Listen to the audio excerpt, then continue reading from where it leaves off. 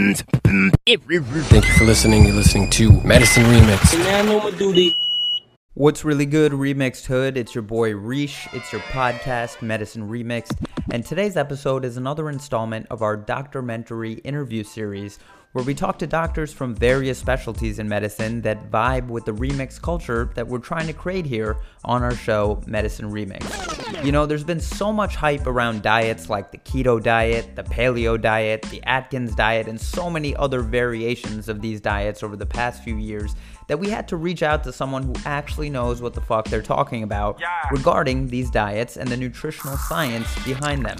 So our guest today is Dr. Shivam Joshi, who is a board-certified physician with an interest in plant-based health and evolutionary diets. He is currently a faculty member at the New York University School of Medicine. Shivam went to med school at the University of Miami, where he also completed his internal medicine residency. Then he completed a nephrology fellowship at the University of Pennsylvania. Obviously a super smart and qualified dude, he's published over 24 scientific articles on various topics in medicine, and his writing largely about diet and nutrition has appeared on sites like the Huffington Post, Thrive Global, Forks Over Knives, and Kevin MD. He's currently writing a book on the adverse health effects of a carnivorous diet.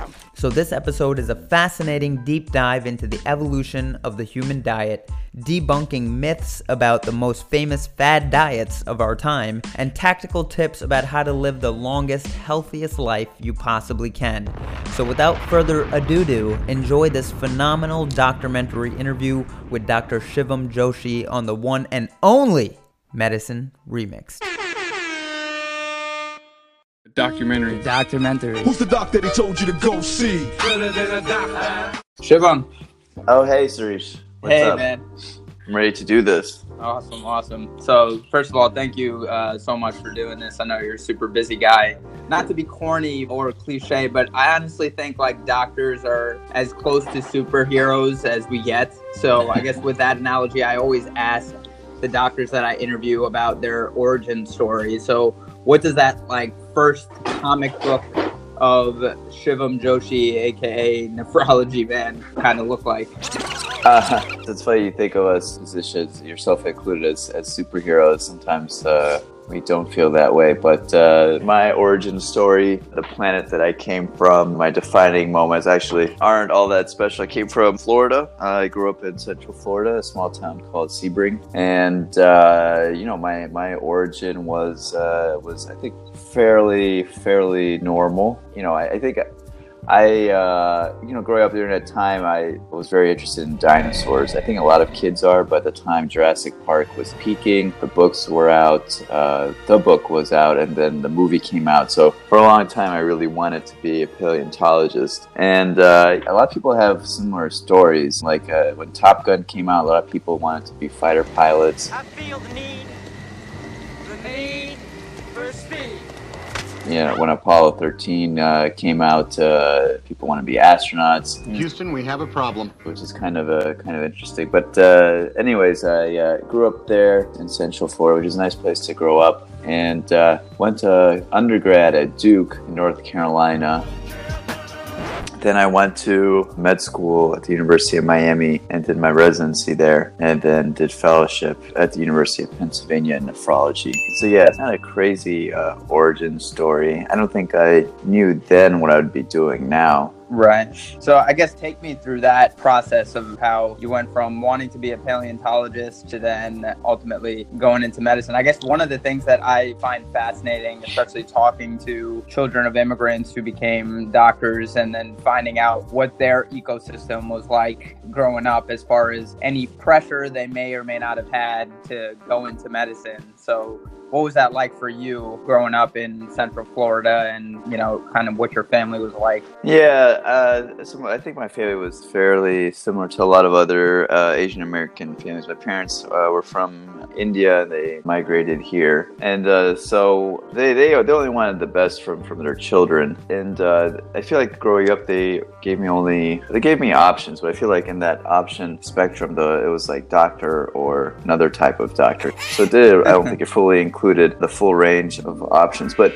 as I told you, I was very interested in dinosaurs and history and, you know, the mystery of what happened to them and what were these creatures and how big they were and how they roamed the earth and things like that. And so actually when I got to Duke, I tried to connect with a paleontologist. I think she was the only true paleontologist, which then the Department of Biology. The rest of the people were on the spectrum, anthropologists or archaeologists and not truly paleontologists. And for a while she was not there. Finally, when I met up with her, it was kind of interesting. I remember her office was long and it was dimly lit, and I opened the door. It was like lined with books and like other, you know, interesting artifacts and knickknacks that one might have in an office, especially if you're a paleontologist. And then she fairly curtly asked me, what did I want? What do you want? And I told her I wanted to be a paleontologist, and if she had any advice, as any person in college might do to someone who is in their prospective field, just ask soliciting advice. And then she responded, well, don't do it.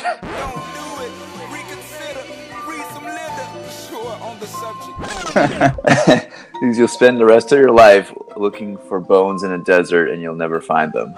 And then she never looked up. She was writing something or doing something on her desk, and then she was like, anything else? And then I was like, nope. And then I turned around and left. And so that quickly came to an end, which I perhaps had suspected, that to become a paleontologist, to get your PhD, and then to be a paleontologist of significance in your community, you kind of have to depend a little bit on luck. But it kind of goes with a lot of the scientific specialties. It's a combination of both luck and knowledge. But, was I destined to be a paleontologist and never became one? And secretly, between seeing patients, am I, reading Jurassic Park, The Lost World? No, I mean, I think, I probably would have realized that maybe this was a great fascination as a child, and as an adult, there might be other things for me to do.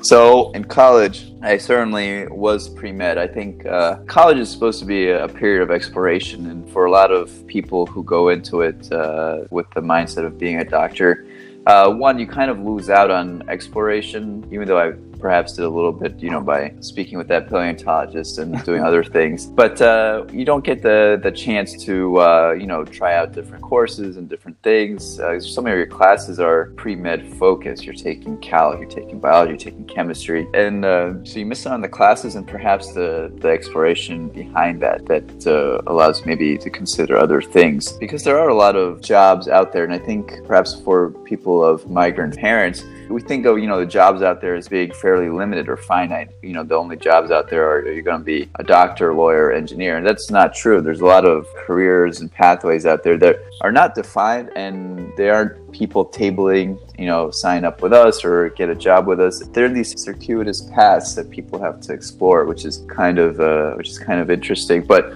I was pre-med, so I did a lot of my courses. By the second or third year of college, I was pretty much done with all those, and I kind of had the reverse experience where by my fourth year, I was like, okay, let me start exploring now. But a lot of people who were seniors in college were, let me take the easiest classes, and here I was trying to find some of the more interesting classes. But needless to say, I applied for medical school, and one of the places I got into was University of Miami, and I had never been to Miami before, and I was wondering what was Miami like. I had been to Tampa, and I got into University of South Florida, so I kind of knew what Tampa was like. And University of Florida was in Gainesville, which is the other place I got into. And I had heard of Gainesville was a small town, so I was like, Miami seems like a place to go. So I typed in what is Miami like or something like that into Google, and I found Will Smith's Welcome to Miami song.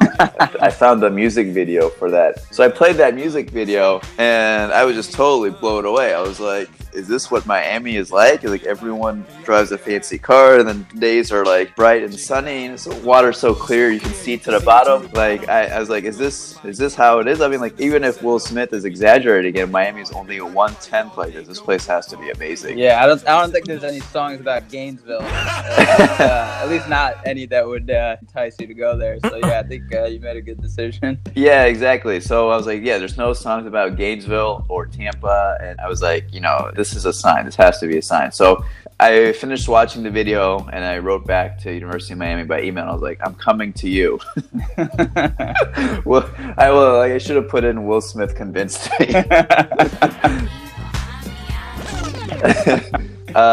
It was a great experience, actually. Miami, I mean, the video certainly does hype it up, but there's a lot of aspects of Miami that are very nice and worth visiting or experiencing, at least for a few days. My med school experience involved me rotating through the Keys, which was just a wonderful experience, seeing both rural medicine and also living in the Keys, which not everyone gets to do. Mm-hmm. So in that process, I started out initially wanting to be a transplant surgeon. I thought, what would be the coolest thing out there? And I was thinking about things. And then I started learning about artificial kidneys, all this work being done at UCSF. And ultimately, that project, I ended up meeting the guy and becoming friends with him. So at that time, I connected with transplant surgeons at the University of Miami. University of Miami has a large transplant center. They do kidneys, they do pancreases, they do intestinal transplants, heart, lungs. It's a very large enterprise, and if you're in that area and need a transplant, Miami is certainly the place to go. And so I was collaborating with a transplant surgeon named Dr. Gaetano Chancho, because as a med student, it's kind of a similar thing where you're trying to figure out what you want to do. And you're trying to reach out and collaborate with a particular physician or specialty, and you don't get that same like paleontologist, like you're being in the desert and scrounging around for bones, but it's just that it's more subtle. You send these emails and you don't get a response, or you're trying to like shadow someone and then they're busy or your schedule doesn't line up, so it's difficult. But from the get-go, this particular surgeon was very supportive and friendly, and believed in the capacity of medical students to contribute to something or be able to do something. Whereas I feel like a lot of physicians think, oh, medical student, this guy doesn't know anything, which is perhaps true, but then these people eventually blossom into residents and fellows and then physicians on their own. And the process may seem slow, but it happens quicker than one might expect. So he mentored me on a few projects, and some of them are published. And during this course, I quickly realized that the lifestyle of a transplant surgeon is very arduous. The first time I met him was on a Thursday morning. He was going to urology grand rounds because he was double trained as both a urologist and general surgeon, which is fairly unique in terms of a transplant surgeon. And then I met him at this corner. It's like another moment in my experience where I remember it's at the corner when you're kind of leaving the medical campus and going towards the medical gym or the clinical research building. There's that intersection there. And I asked him how the lifestyle was like. And he said, well, let me put it to you this way. It's a Thursday today, and I've been here since Monday. And I was like, oh, this is fairly intense. I don't know if I could live at the hospital literally to do these transplants. And through that, I thought maybe I would consider nephrology or urology. A lot of these specialties have overlap. And ultimately, I liked medicines. You get to think about these things and apply what you know, and it's a lot of knowledge, which not the other fields don't have. It's just by the fact that we don't do procedures or surgeries, that we kind of dependent on knowing things and meticulously reviewing cases and things like that. It's kind of the field, which I appreciated. So I ended up pursuing a path that I thought would lead me to transplant nephrology. So in this path, I completed medical school, and then I went to Baylor for a year to do a research project. I thought that once you start this training after medical school, it's kind of like you're in this process where each stage is followed by the next stage, and there's no really stopping to do research or taking time off to explore other things. Unless you have a residency or fellowship with a built-in research time, which can be hard to find, and you might end up doing a research project that someone else might want you to do, or things like that. So I ended up taking this year in Baylor to do research on artificial kidneys. A guy who I ended up working under was mentored by another big guy in the field who pursued making artificial kidneys through a different way, through tissue engineering them, which is kind of like taking the cells of a particular organ and growing them on a scaffold and experimenting or trying to get them right in the right configuration and proportions that they're a functional organ. Wow. So in this process, which was illuminating, I realized that field also had its own challenges, and this was a kind of a separate way of building a kidney from the first guy at UCSF that I was mentioning. He was doing it through a combination of nanotechnology and like a cell reactor sort.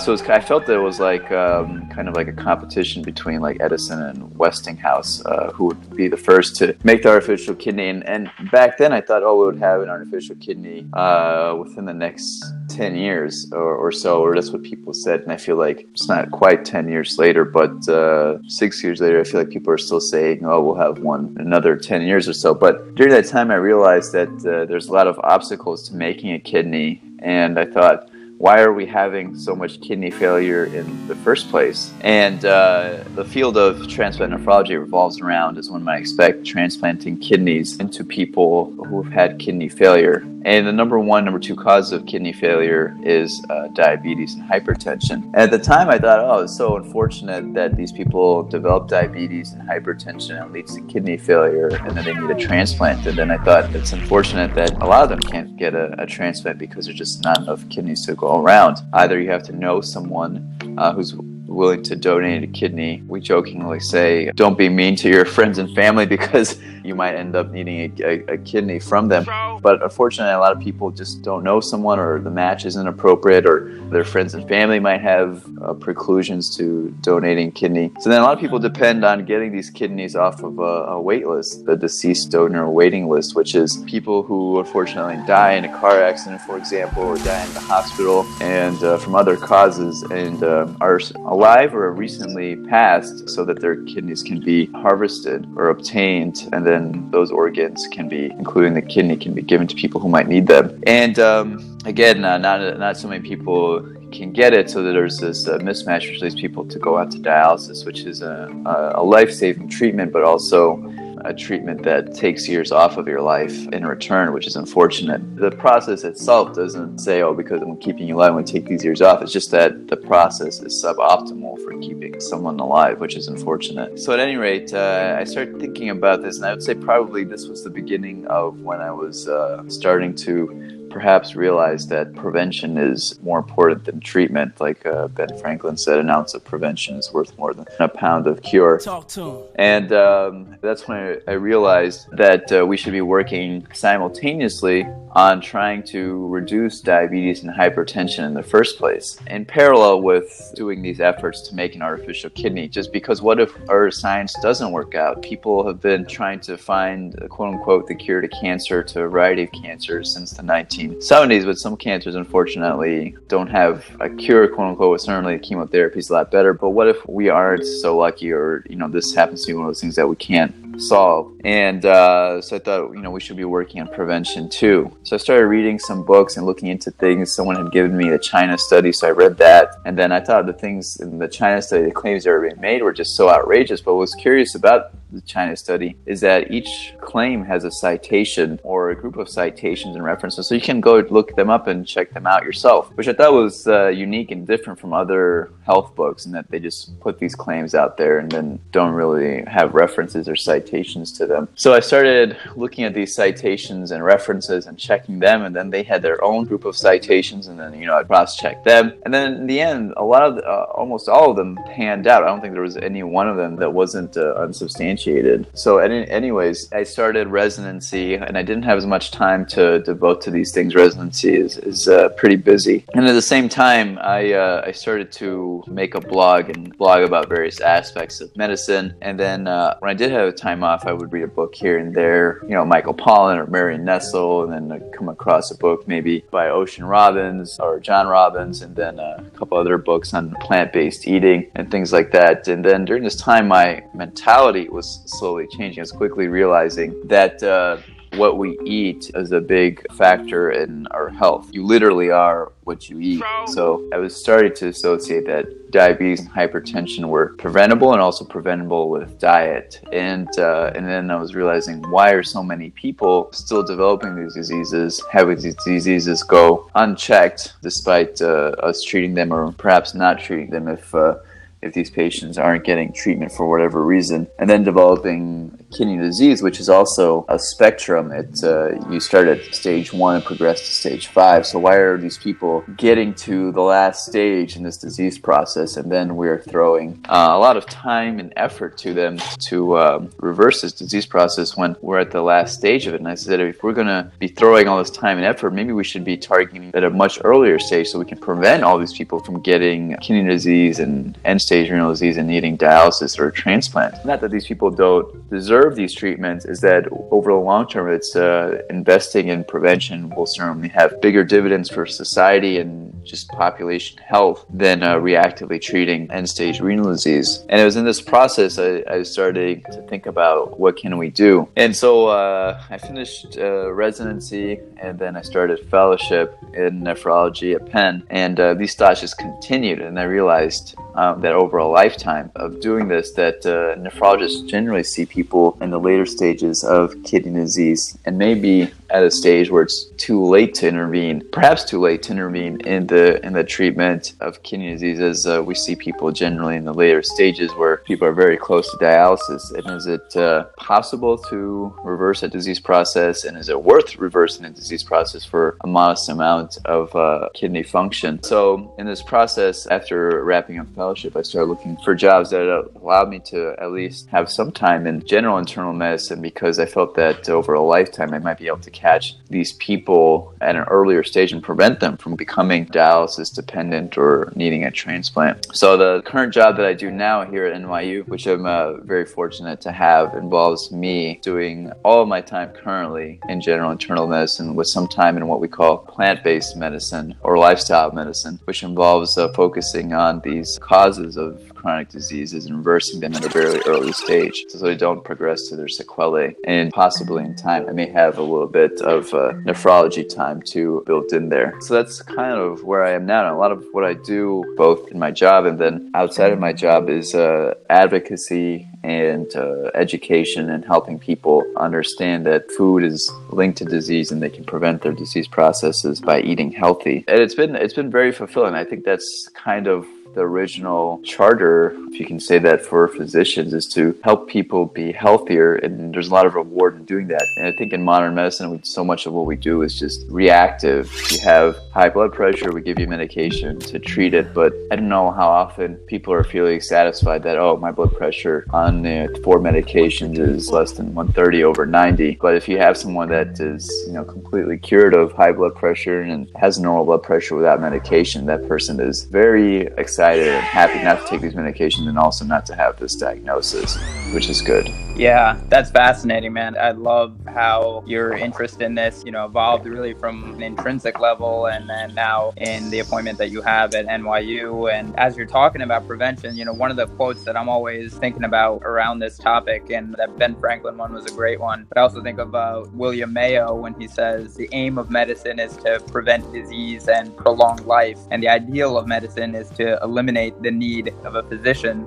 So it's just so interesting, as someone who trained in nephrology, that so much of your focus has been to try to prevent people from needing to see you, essentially, kind of like putting yourself out of business, so to speak. But that really seems to be the ideal of medicine, and it seems like you're definitely upholding that William Mayo philosophy. So that's fantastic. And we briefly spoke the other day, and I was mentioning that in general, doctors don't really know shit about nutrition and often are no way near authorities on any questions related to nutrition as a result, which is, unfortunate, because I feel like so many patients have so many questions about nutrition, and, who else do they think to ask these questions than to doctors? But in reality, I think nutrition was a very minimal part of my medical education, and so many other people that I know in medicine. So I wanted to ask you what your experience was, if it was any different, or has most of this knowledge about nutrition, has that really been more self-directed in your experience? Yeah, it's really unfortunate that we don't get more training in nutrition, and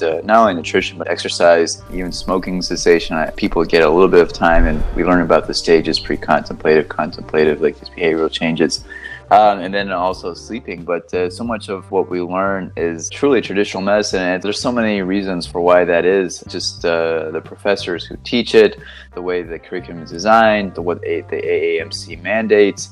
There's so many reasons for this, and the amount of hours that physicians or prospective physicians get at medical school is woefully low, but there's recognition that there needs to be more, and schools are doing more to give more hours, more exposure. They're doing things like just by one, including more hours in teaching. Some schools have these like cooking classes where you can learn the principle but then apply it and translate it into what kinds of foods to cook and make, not only for yourself but for patients, which is very important, because when you look at the studies, the practices that physicians espouse, whether it is healthy eating, smoking, exercising, the more practices that physicians espouse and the more of these practices that they are engaged in terms of hours, in terms of just being, modest exercising versus regimented exercising 30 minutes every day, that translates into their counseling and how intensely they counsel too, which is kind of interesting. So physicians who tend to be leaner tend to be more engaged with this in their own patients, tend to recognize obesity more and talk with them about these issues, which makes sense. Perhaps a physician certainly wouldn't want to be a hypocrite in counseling if they are obese or smoking, but it also may play in subconsciously that maybe we accept these norms, and when we see these things in our patients, we see them as norms in our patients. But going back to what you're saying, yeah, we certainly don't get enough nutrition hours or exposure or training, which makes it hard, and especially not only in medicine, medical school, but in training afterwards. I feel like every disease process has its own requisite factors that cause those problems that those particular physicians treat. For example, a heart doctor is treating a lot of people with clogged arteries, so to say, and smoking and bad diets affect that, and then you have pulmonologists with smoking there, then endocrinologists to see diabetics, and you have the nephrologist seeing the hypertensive. Each one of those physicians has a staple disease that they treat, which also has known lifestyle risk factors. And as you progress, you may understand that smoking causes lung disease, but are we getting this in-depth exposure to how to treat and counsel and things like that? Perhaps the smoking might be the best, maybe the bad example, but maybe for like endocrinologists in type 2 diabetes, are we learning that same skill set for how to counsel on diet and exercise and all these other things that other people have now learned to do, for better or for worse, like dietitians and lifestyle coaches and other things. And people always say, well, a physician's time is better spent doing things like practicing medicine, which is fair, but so much of what we do involves treating these diseases. So at the very least, we should be able to create a plan or know what the overall framework of a lifestyle intervention should be, so that someone who is type 2 diabetic and on metformin and insulin can work their way towards not being on that. And I think that is certainly what's missing. Yeah, and I guess in all of your deep dives into nutritional science and what your practice is now on a day-to-day, how has your diet practices changed, if at all? Yeah, so mine have definitely changed, and I feel the more I make a change, the more it translates into the advice that I give to patients, which is not surprising based on what I said earlier about studies showing that the practices of physicians are translated into their professional habits. So on and off, I've been a vegetarian for religious reasons. Growing up in an Indian household, many Indians are vegetarian or partially vegetarian, to say the least. And I was on and off vegetarian for years. The interplay between our ethnicity and culture and the intersection of that with the American surroundings and lifestyle is interesting, and that kind of you could see that in whether I was a vegetarian or eating a standard American fare. And so that flip-flopped for a few years. And then once I got to residency, because I was reading all these books, I thought I should also be eating healthier now that I'm a full-fledged physician. I can't be eating all this fast food and unhealthy things. So I became a vegetarian. And then just because you're a vegetarian doesn't still mean you're eating healthy. You have to be a healthy vegetarian. And I found myself still eating a lot of cheese. and because of the cheese, other unhealthy foods. So I made the decision to become vegan, which also had some ethical reasons for global warming, animal rights abuses, and then also human rights abuses, which is really interesting. Some of the people who are most marginalized in our population today are migrants who don't know English or have skilled labor and work in these factories and slaughterhouses and suffer devastating injuries, and then aren't able to get treatment or have no rights to seek workers' comp or anything like that. And it's documented in a variety of books and pamphlets, and you can find these things online, the stories. So for all these reasons, I decided to become vegan. And even then, even if you're vegan, you still aren't healthy. You have to become a healthy vegan or eat this, what we call whole foods, plant-based diet. So that is kind of where I am now, reducing the unhealthy aspects of a vegan diet and trying to eat truly healthy. Because you can be vegan and eat Oreos and all this other stuff and fries, and you still won't be totally healthy. These things aren't the stereotypical picture of a healthy diet, which includes like fruits and vegetables and whole grains and legumes and things like that. And I guess I shouldn't say it so convincingly that that's part of stereotypical. What people consider to be healthy is actually in a wide variation, and perhaps it's more variable than it has ever been, with so many people with their own diets and beliefs and things. So I think it's also important to have an evidence base for this, that we know that whole grains are beneficial in diabetes, because when people eat whole grains, it lowers their risk of diabetes. But there's so many people afraid of carbohydrates. People think that whole grains are the cause of diabetes, which is not the case. And people kind of interchange grains as all grains are bad, and they fail to distinguish between whole grains and refined grains. It's the refined grains that get you into trouble, and so much of the grains that we eat fall into refined grains. White bread, white rice, it's in the flour for bread, and it's everywhere, and that's what gets us into trouble. What's good, Medicine Remix podcast fam? I want to ask you some questions. Do you want to share your opinions, give us feedback, or just let us know what you're thinking? If you answered yes to even one of those questions, send us a voice message. That's right, a voice message. Voice messages are just an easy way for you to send us audio that might end up in a future episode of Medicine Remix. They're the latest feature from Anchor, the platform we've been using to make this podcast since 2016. Here are some things we'd love to hear from you. Questions you have for us, medical. What is found in allergy medication that kind of like zaps, the allergy symptoms out of you? Or non-medical. What did Dee and Reach think of Kendrick Lamar's album? Where's my Medicine Remix review? What you thought of an episode. That was so incredible and amazing. It blew my mind. What you think of, hip-hop. Hip-hop makes you happy when you're working. Well, hip-hop makes the patient happy too. And it has helped me in ways that I can't even explain in my healing process. Making up a theme song for Medicine Remixed. Ooh, baby, Medicine Remix, bang, bang.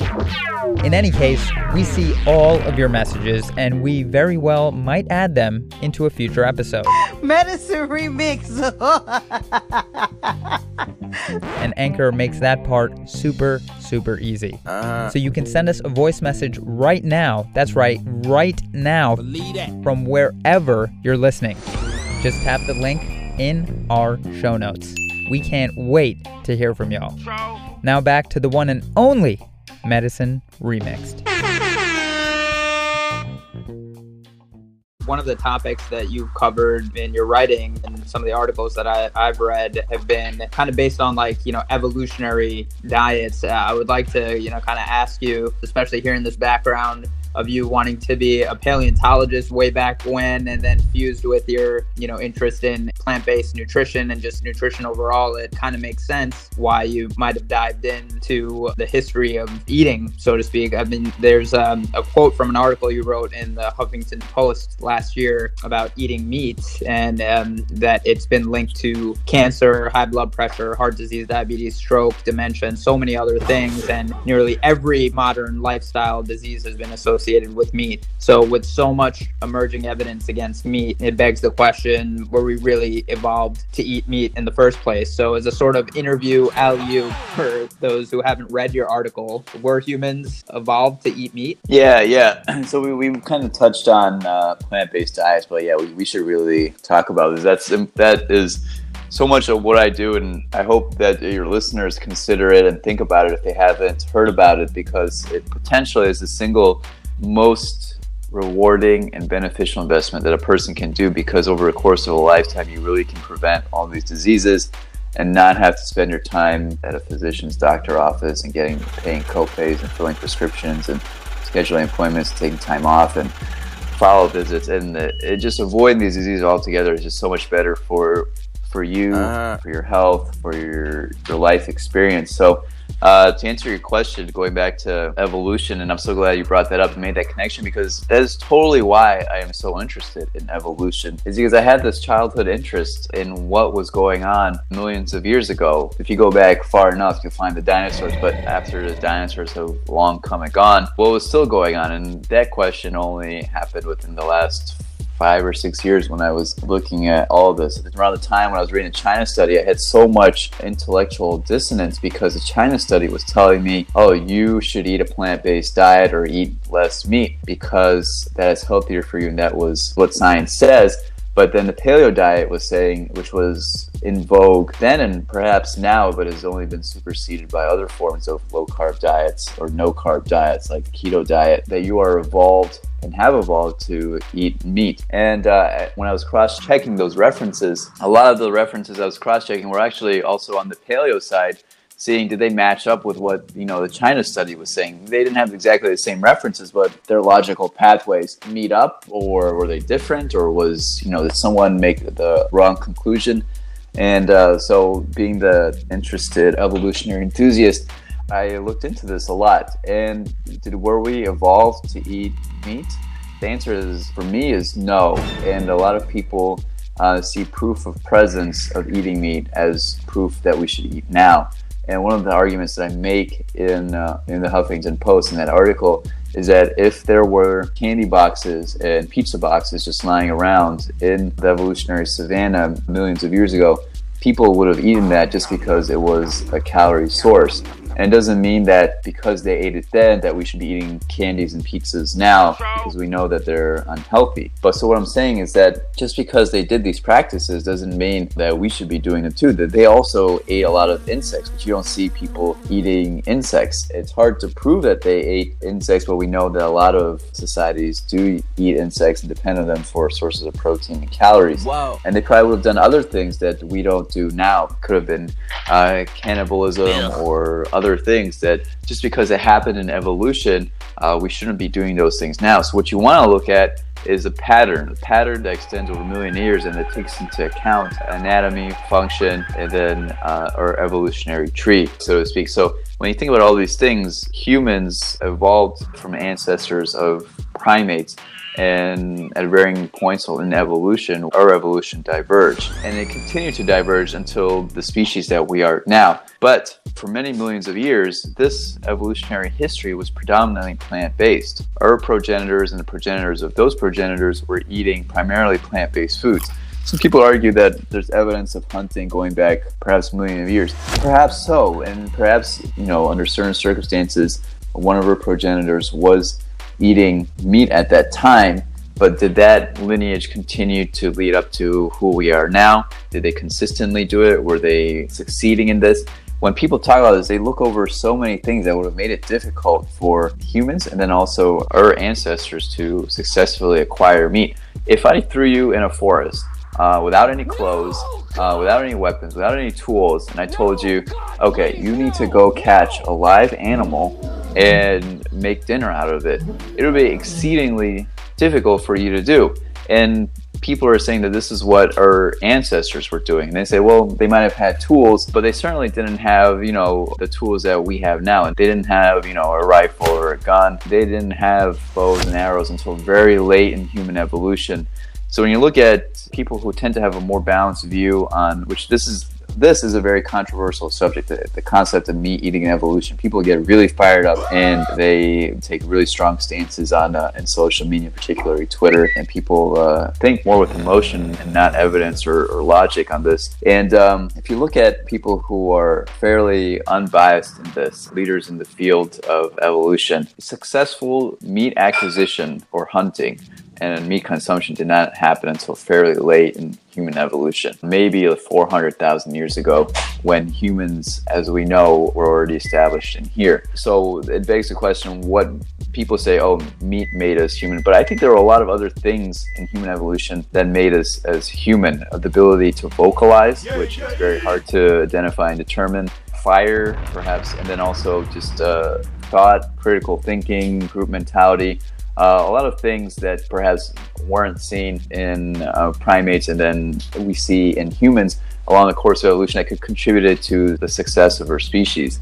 And the other thing is that humans are also very adaptable to diets. So when people say there's no one diet for humans, that is true. And perhaps another reason humans are so successful is that we are able to eat a wide variety of foods. But I still think that most of those foods were still plant foods. People weren't just eating, leaves off a tree, but they were also eating fruits. They were eating tubers, which are the roots of plants and can take the shape of potatoes, berries, all these other things, nuts. And then during human evolution, they may have also gotten meat and fish, but it doesn't mean that we have to eat meat and fish to be healthy. When you look at scientific studies, you find a lot of evidence that meat causes problems, health problems that you mentioned, like diabetes, high blood pressure, dementia, and then heart disease, and the list just goes on and on. And so when you think about, for the bulk of human evolution, our ancestors were eating primary plant-based diets. So the way I kind of think of it, if an alien came down to Earth and found a human back then, and then so happened to find a manual like how to feed this human, like the manual would say give a plant-based diet. Unfortunately, we know what rabbits and horses eat, we know what cats eat and dogs eat, but the question for what humans should be eating is very difficult because culture has changed the diets for so many human populations, which could be an advantage in the evolutionary spectrum because so many different populations have different diets, but over time it can also make it confusing as to what is ideal human diet. But when you take epidemiologic evidence, medical studies that have been done, and then evolutionary history, the answer is pretty clear. People should be on a plant-based diet. And the proof is in the pudding. When people go on a whole foods plant-based diet, they reverse their diabetes, they reverse their high blood pressure, they lose weight, cholesterol improves, they have lower risk of cancer. Heart disease in the Lifestyle Heart trial was reversed in that trial, which is why cardiologists, and among other studies, why cardiologists embrace this. And the benefits are multifold. You're not doing this diet just for one disease. This diet has effects for pretty much every disease out there. And that's what you would expect if you were eating a truly natural diet. The so-called seed of change that happened with me years ago, maybe planted by a book or someone else who believes in a different set of evidence or is selective, or maybe that evidence isn't as solid as other pieces of evidence, and they may come to the conclusion that low-carb diets or this diet or that diet might be better for you, and people get on these bandwagons and trains. And then the latest one, as I mentioned earlier, is the keto diet, which I think has more dangers to it than people think. And I wrote about it in my Kevin MD article, that the benefit may be overstated for both diabetes and weight loss. Some people do very well on it, and that's because they adhere to the diet very well, and those people will see results off the diet. But the problem being ketosis, which involves getting so few carbs in your diet that you're dependent upon fat to produce ketones, and that's how you get your energy. They may not be in that state where it's the keto diet asks of their followers. And the other issue is that the side effects of the keto diet, which when was studied in childhood populations, a lot of children had this litany of side effects, which include pancreatitis, mineral deficiencies, arrhythmias, and even death, which is all very scary. And then there's also other side effects which were more common but less severe, like kidney stones, but kidney stones can also be severe. Kidney stones! And then we know that increasing the proportion of animal foods in your diet causes higher blood pressure, and then it can also cause other problems, especially if you're eating fatty foods, which the keto diet asks you to do. A lot of saturated fat in our diet comes from animal foods, which is also a problem. But then people say, well, you should try and eat lean meats, but then lean meats also are problematic because they don't have fiber, which is a critical issue, as many people in America don't get enough fiber, and the meats themselves carry their own host of other problems and are associated with other diseases. They increase the risk of heart disease and diabetes and things like that, even though they're still lean meats or just meat in general. It's really hard to get good evidence on that. So the healthiest thing a person can do for the short term and the long term is just to not follow a fad diet, but adopt a whole dietary plate and lifestyle that is as healthy, that includes whole food, plant-based items. Right. One other question that I have, and it's talked about in conjunction with the keto diet, and probably also part of what the keto diet entails, is this idea of fasting or intermittent fasting. What are your thoughts on that and the place of fasting in general as a part of a healthy lifestyle, if it has a place? Yeah, so fasting and intermittent fasting, I don't think they have to be associated with keto diet. You can do that with pretty much any diet. When you look at evolution, likely, and it's hard to say for sure, but we certainly know that during evolution, food would have been unreliable. We wouldn't have had a reliable source of food that we have now. From you can go to the supermarket or go to the store or a restaurant and get food.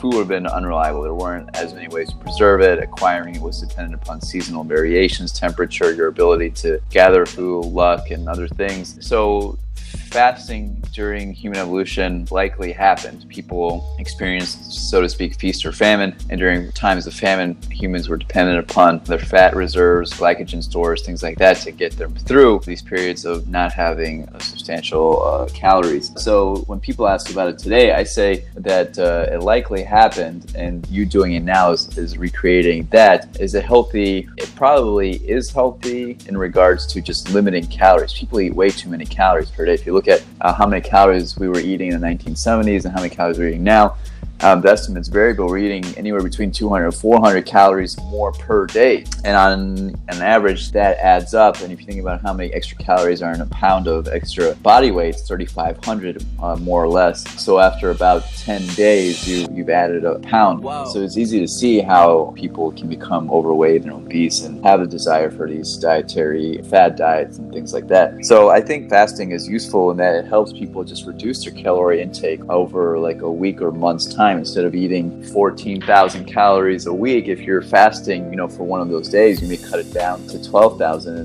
and that may keep you at a desirable weight, which is useful. So until we have evidence that it's dangerous for whatever reason, I think it's a reasonable option for some people. Yeah, super interesting. And I think one of the reasons that kind of attracted me to your article, which I saw on Kevin MD, is that there's so much information being put out there in various forms of media, just touting the ketogenic diet, the newest craze in the diet world, as like the best thing since sliced bread. Well, I guess that association doesn't work with the keto diet. I guess the best thing is sliced meat. They would hate you for it. Yeah, exactly. But sliced deli meat. Right. So, obviously yours, took a much more evidence-based approach and was kind of more a cautionary tale based on evidence. What has been the response of your article, maybe in particular any negative responses to it? Yeah, so you're talking about the keto diet article on Kevin MD? Yeah, so that one has elicited strong responses from people who generally are the plant-based community, and then also strong negative responses from the people who are the low-carb community. The positive responses have been good. We've been finding my article posted in various places, which is always fulfilling to see that people, one, have read it, and two, agree with what you've said. Which is both are very fulfilling and rewarding as a physician and a writer, and seeing the article shared and retweeted really makes my day, because I certainly believe in the message, and I don't want people to be harmed by this diet. And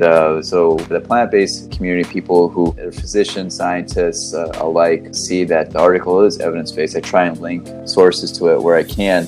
And I try and write it in a way that is fairly balanced and conveys the facts as opposed to any emotion. And that has been a positive response. Negative response obviously has been from people who have already adopted the keto diet, followers of the keto diet, followers of just low carb diets in general, which include Paleo South Beach, Atkins, various other diets. And they argue that there's not enough evidence to say that the diet is not helpful or is dangerous. But my article, by linking my evidence, I show that the benefit isn't there after 1 year for people with diabetes. And then weight loss, the weight effect in a meta-analysis was marginal. It was, if I remember correctly, about a pound extra for people doing the keto diet after a year, which is trivial compared to doing any other diets. Why do the keto diet for weight loss or diabetes if you're only going to lose an extra 1 pound, which is measly, or not have any benefit with diabetes, which is, I guess, not giving you any benefit? Why do it? And then take on the risk of the keto diet, which is pretty unnatural because, one,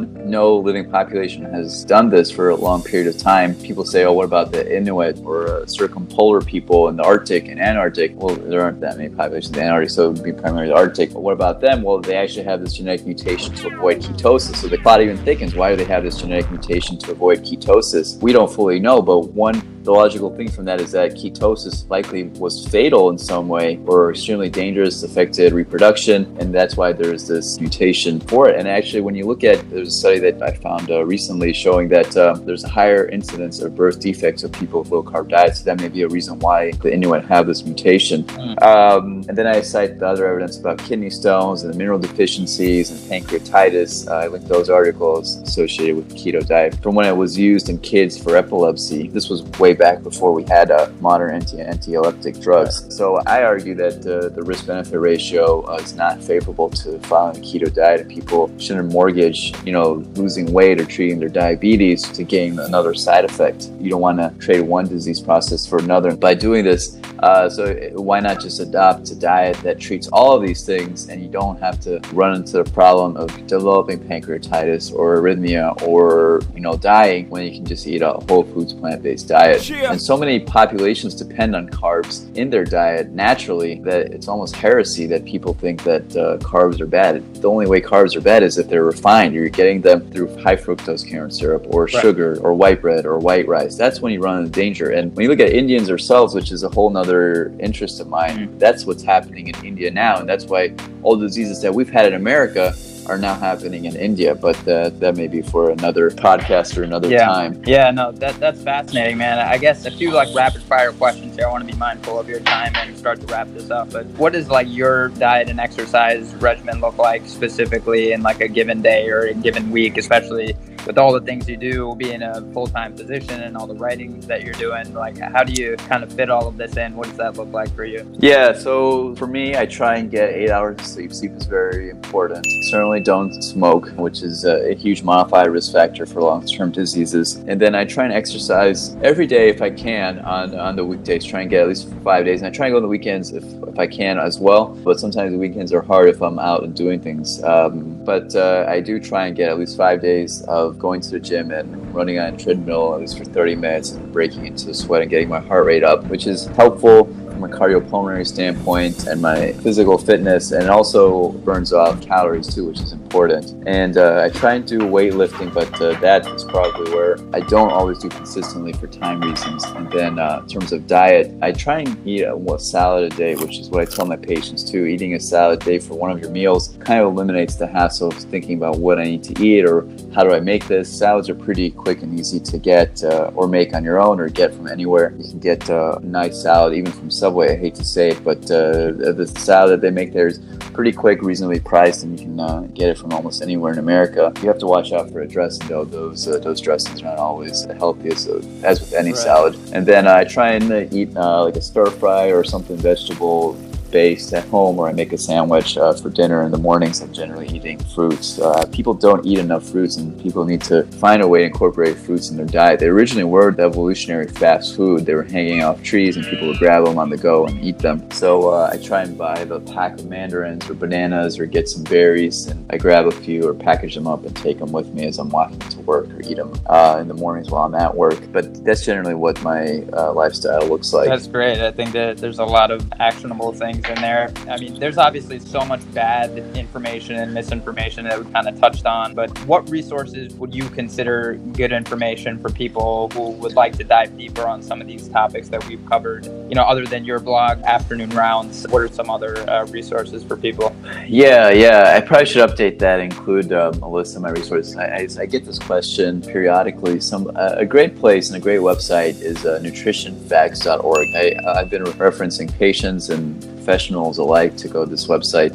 It's run by Michael Greger, who wrote the widely popular book, How Not to Die, and then years ago wrote Carbophobia, which is also one of my favorite books. But he now runs and maintains this website, and it has a lot of evidence-based information. He shows you the journals in his videos. You can type in a question. He's thoroughly thought about these questions for a long period of time, perhaps years before you have even thought about it or anyone else out there has thought about this question. But he posts these videos because he has these questions and he knows other people are having the same questions. Is milk good for me? Is it really truly good for, building strong bones, like those commercials from the 90s said? Milk's for babies.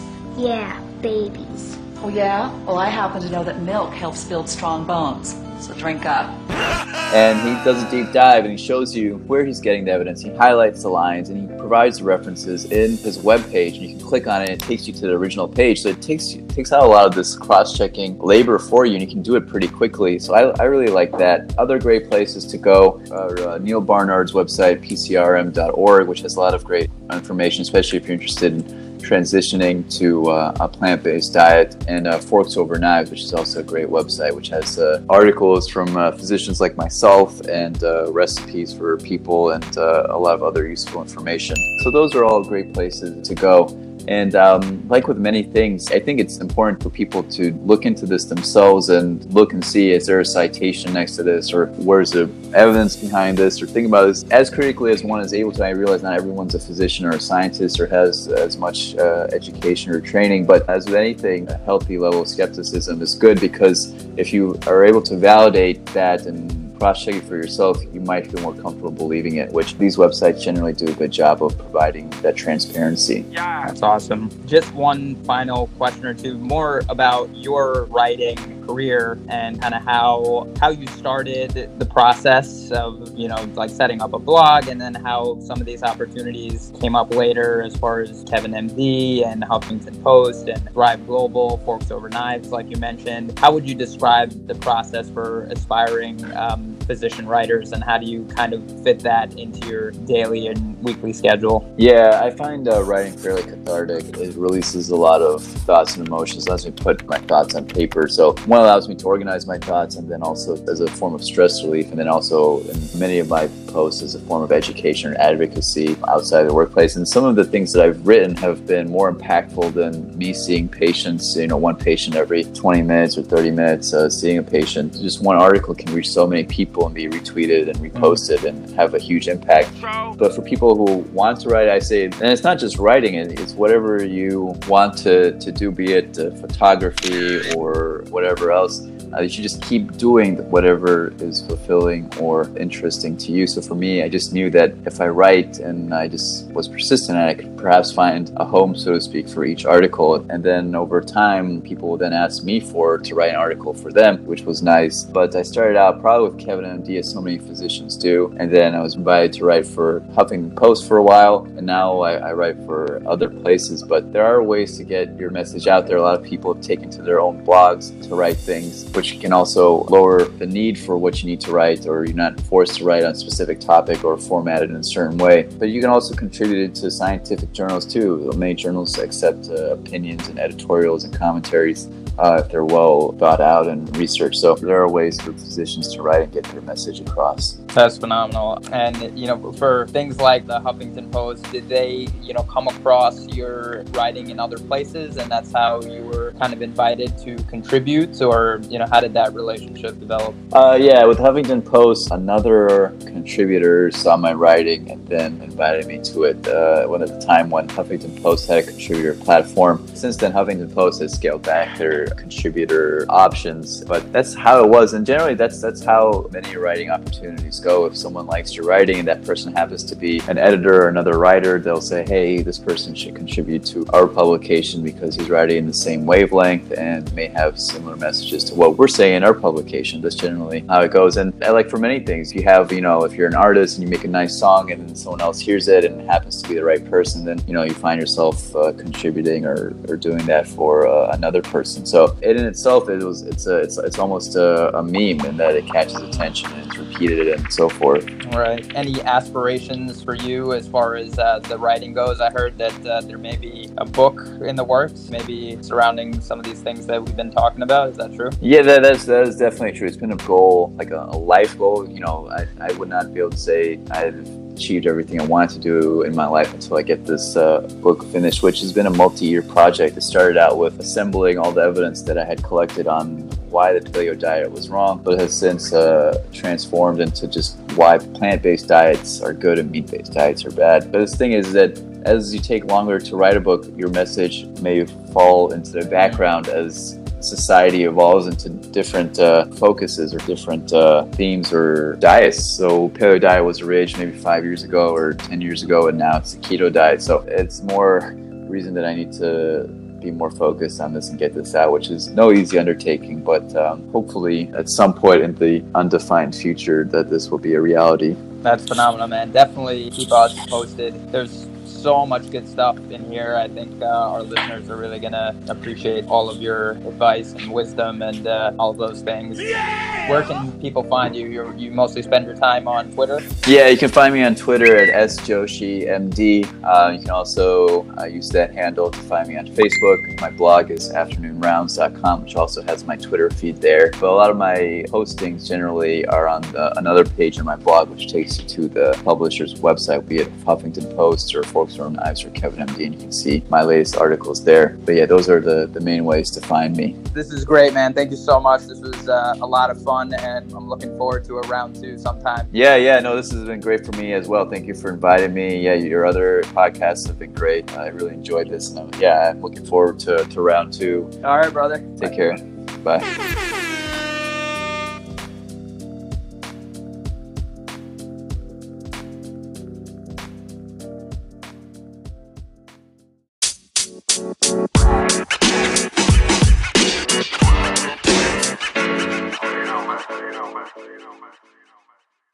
Medicine Remix fam, thank you so much for listening. Hopefully you found that episode valuable and or entertaining. And if you did, please consider sharing the podcast and writing us a review on iTunes. It would mean the entire world to us, and it would help us spread the word about Medicine Remixed tremendously. We love you. Stay tuned for some amazing interviews that we have on the chopping block. Lots of good shit coming from our studio to your ears on the brand new season of the one and only Medicine Remix.